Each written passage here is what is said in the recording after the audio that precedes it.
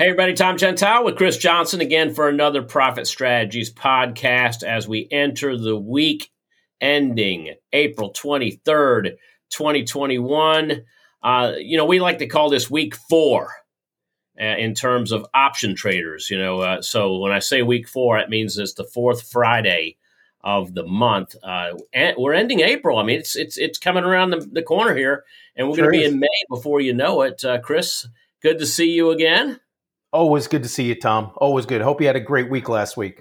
I did. I took a week off. I had to take a little breather. Actually, I had too many things going on, and I just couldn't do it. But anyway, glad to be back. Today. So we're going to talk about what's going on in the news this week is pushing the markets, or shall we say, not pushing the markets.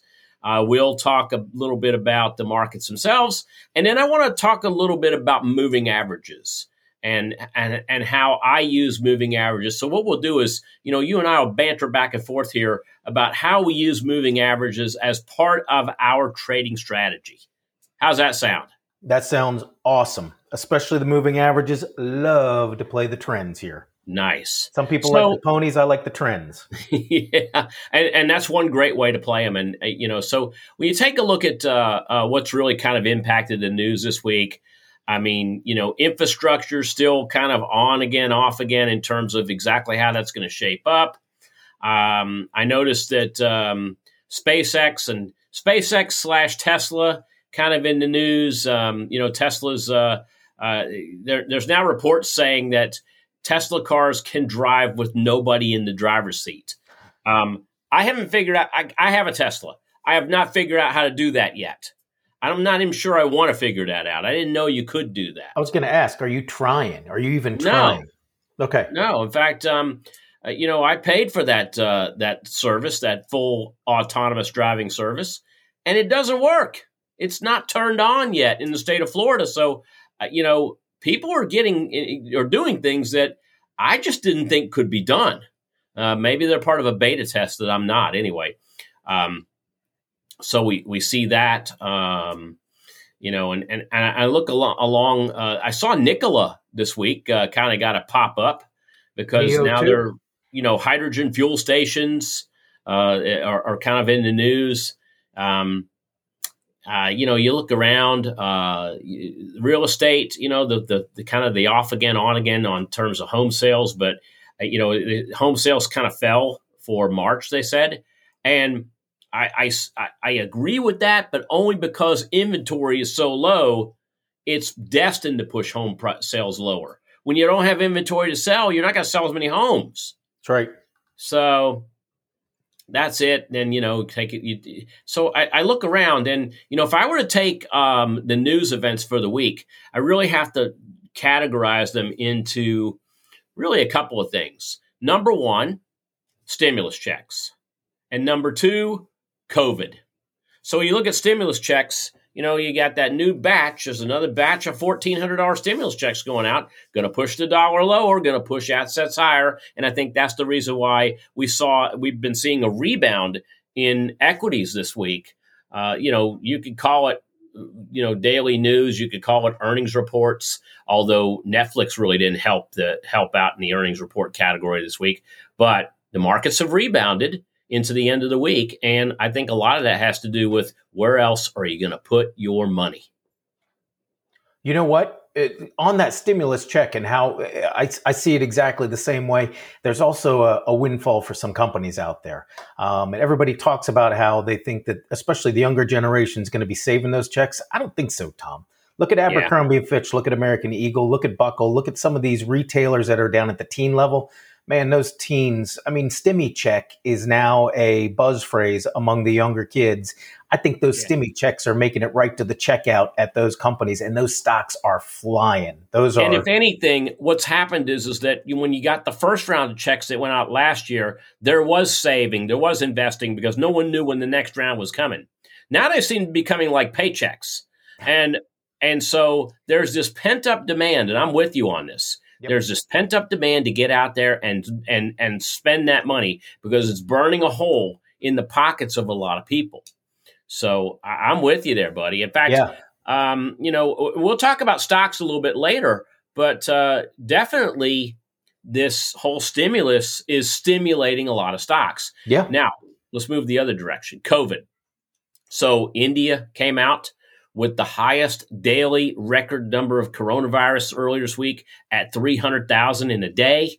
Um, you know, part of me looks at that and says, sounds like a lot, but if you look at the number of people that live in India, it's not a lot. I mean, when you look at the law of averages, that's just, kind of what I think is that when I look at that number, I was like, oh my gosh. And then I had to check myself and say, how many people live in India? It's a very small percentage. What's that? What do you know what the number is roundabout? I don't know what the number of India's obviously Over a a huge billion. country. Yeah. Okay.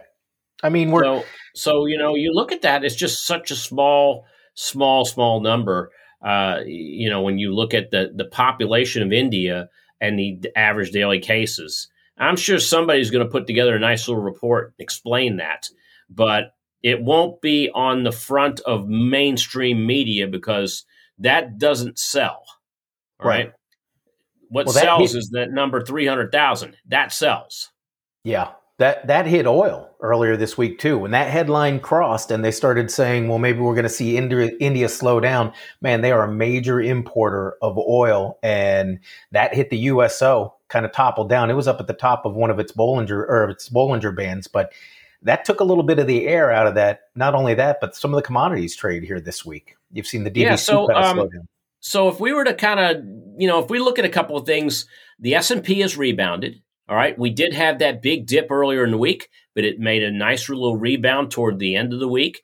And we're getting very close to all-time highs again when you look at things like SPY. If I were to take a quick look at oil, as you're mentioning, and I'll just look at USO. USO, it had highs back in March, but it got very close to retesting those highs again just earlier this week before that news came out. But it's trying to find a floor right now. USO is trying to find a floor somewhere around the 41.5, 42 area. And then the other big piece that I wanted to mention was VXX, because I did I talked a little bit 2 weeks ago on this program about VXX. And so if you look at where VXX was 2 weeks ago, it was trading, somewhere around 1050. So now we're down below 10. So if you listen to me, I was using it as a hedge to go long, as a hedge against long, my long portfolio. And so yes, this dropped. I rolled into some new VXX, which what I basically did was I was short the 1050 puts 2 weeks ago. Last week I rolled because it came down to 10, and I rolled into the 10 puts that expired this week, and of course very close to expiration, or very close to where I am right now. So what I lost last week, I almost picked up this week. Now I'm actually thinking of rolling this again, and rolling this out because of that sell in May and go away theory that a lot of us seasonal traders like to do. And when I look at the markets, when I look at what's happening going into next week, we're starting to see a lot of that where, the most popular stocks tend to drop the first couple weeks of May. And if that's the case, then the VIX should go higher. And that's what I'm looking at doing, Chris. The other thing I want to mention is USO for a moment. So I also discussed XLE, and I think you did too, as part of that dirty energy campaign. And XLE, I kind of did the same thing.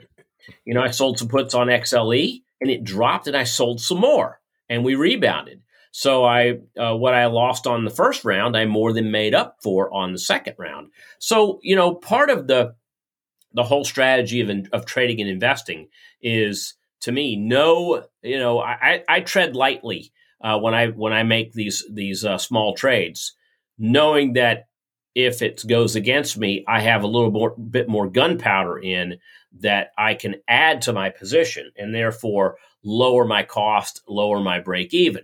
I might increase my risk, but I'm also increasing my probabilities of coming back to break even as well. Right. Yeah. I like that VIX rollout too, especially, when you look at the VIX, What do you think about? I mean, we had a couple closes above 18 this week. So volatility is starting to creep its way back into the market. You mentioned sell in May. Earnings are going well, right? Yeah. So, I mean, if we stick on the news, earnings are going well. One of the outperformers, a lot of the outperformers I'm seeing are down at the small cap level. HZO, which is Marine Max. I mean, it's still the get out there trade. They sell boats. They make boats. So there's this kind of feeling like that risk on trades come off, but it's still on in certain areas of the market. The VIX is kind of telling you by what you're saying and what I'm seeing here that sell in May, and go away is actually maybe going to hit the market a little harder here. I do believe that. I mean, there was a lot of folks out there in the Reddit community that was saying that the crash was coming in April. Well, the only thing that crashed in April was the VIX and VXX. But, we're down at some historic lows right now on VXX. So that's why it tells me throw a little bit of money in there to hedge the long stuff.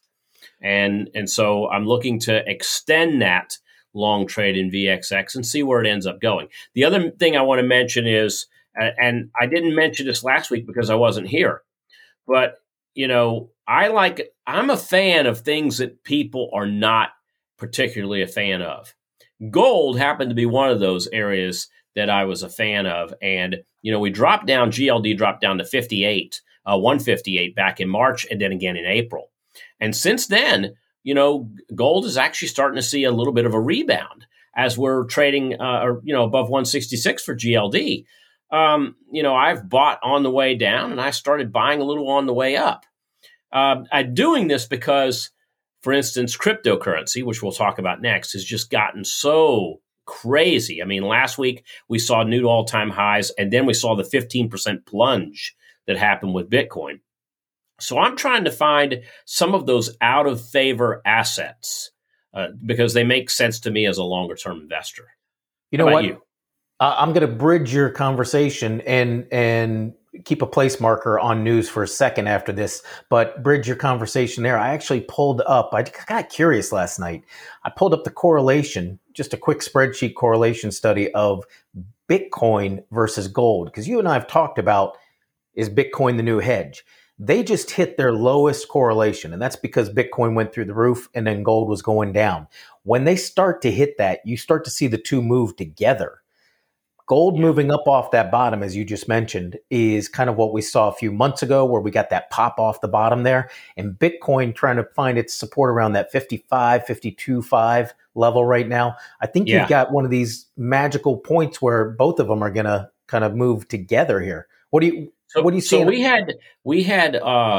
have Bitcoin buy-ins just around the 51,000 area. That's a 38% retracement off the all-time highs that occurred a little bit more in a week, let's call it a week and a half ago, when we went up to near 65,000.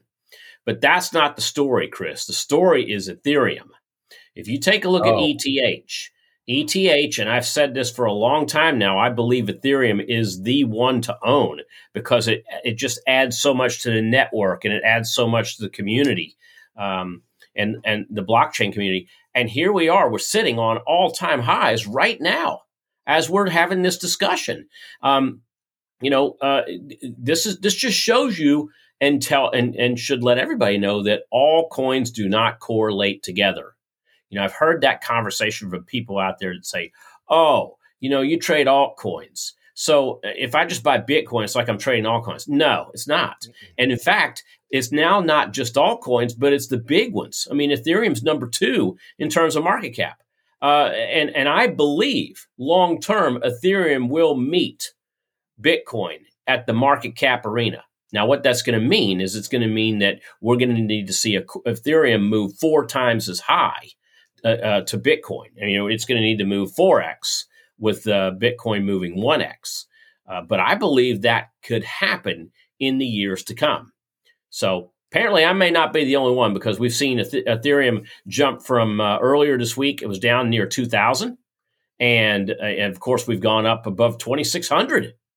So huge leap. I mean, we're talking about, a near a 25, 30% gain this week alone off those lows. It's incredible. Well, you know what? And does that, I guess this is kind of one of those sentiment questions. You were kind of gleaning on being a little bit contrarian, and I'm right where there with you. When you look at Coinbase, their direct offering last week, do more people associate that with Bitcoin just because of the popularity of Bitcoin? And you bring up Coinbase. Is that one of the reasons behind the sell-off in Bitcoin? And people don't make that same relationship with Ethereum. Because if you look at the grayscale, and you and I always talk about the GBTC, but we don't talk about the ETHE, which is that same management company, Grayscale. That's their Ethereum. Is that the kind of the catalyst behind this disconnect here? Because they were moving closely. I think so. I mean, I think so, but I think people are going to wake up and realize that Coinbase is not just Bitcoin. Riot blockchain is just Bitcoin. That's all they mine. Yep. All right. So they're a Bitcoin mining operation, and that's why you see Riot blockchain drop as much as it has. But Coinbase is trying; it's trying to find its support somewhere near the $300 range. Seems to be their area of support. And you know what? Full disclosure, I picked up a little Coinbase. I picked up a little Coinbase stock. I can't trade the options, but I wanted to give myself a little bit of exposure to the stock because I do believe this one. And I'm down on the stock. I'm not gonna go dancing about that one right now. I'm probably down, 10% maybe on it because I own it in the just below 340. But I also nibbled, and I'm going to nibble more. I've got a couple other areas that I want to go in and nibble at with Coinbase. But I believe Coinbase. 300. Yeah, I believe Coinbase. Still not in. Yeah, you may be soon enough. 302 is the low today. Yeah. I do believe Coinbase, though, people will wake up and realize that it's not just Bitcoin, that it's an entire exchange that represents dozens of coins. Yep. And not all those coins are moving in the same direction or moving in relationship to Bitcoin. Hey, let me throw something out there. Let me rewind a little bit. Let's go back to news for a second. I wanted to talk about you with this last week. So we're in the second 100 days. Second 100 days started on April 17th, I think it was, April 17th. All of a sudden, you've got President Biden saying, hey, we want to get across the aisle and get this infrastructure, the American jobs plan done. We might even lower our, the tab on it here. And the Republicans come back and say that they're going to start putting together a bill that's going to be a lower price tag on it. But there's clearly some movement here. You got the infrastructure stocks doing a little bit better today or this week because of that.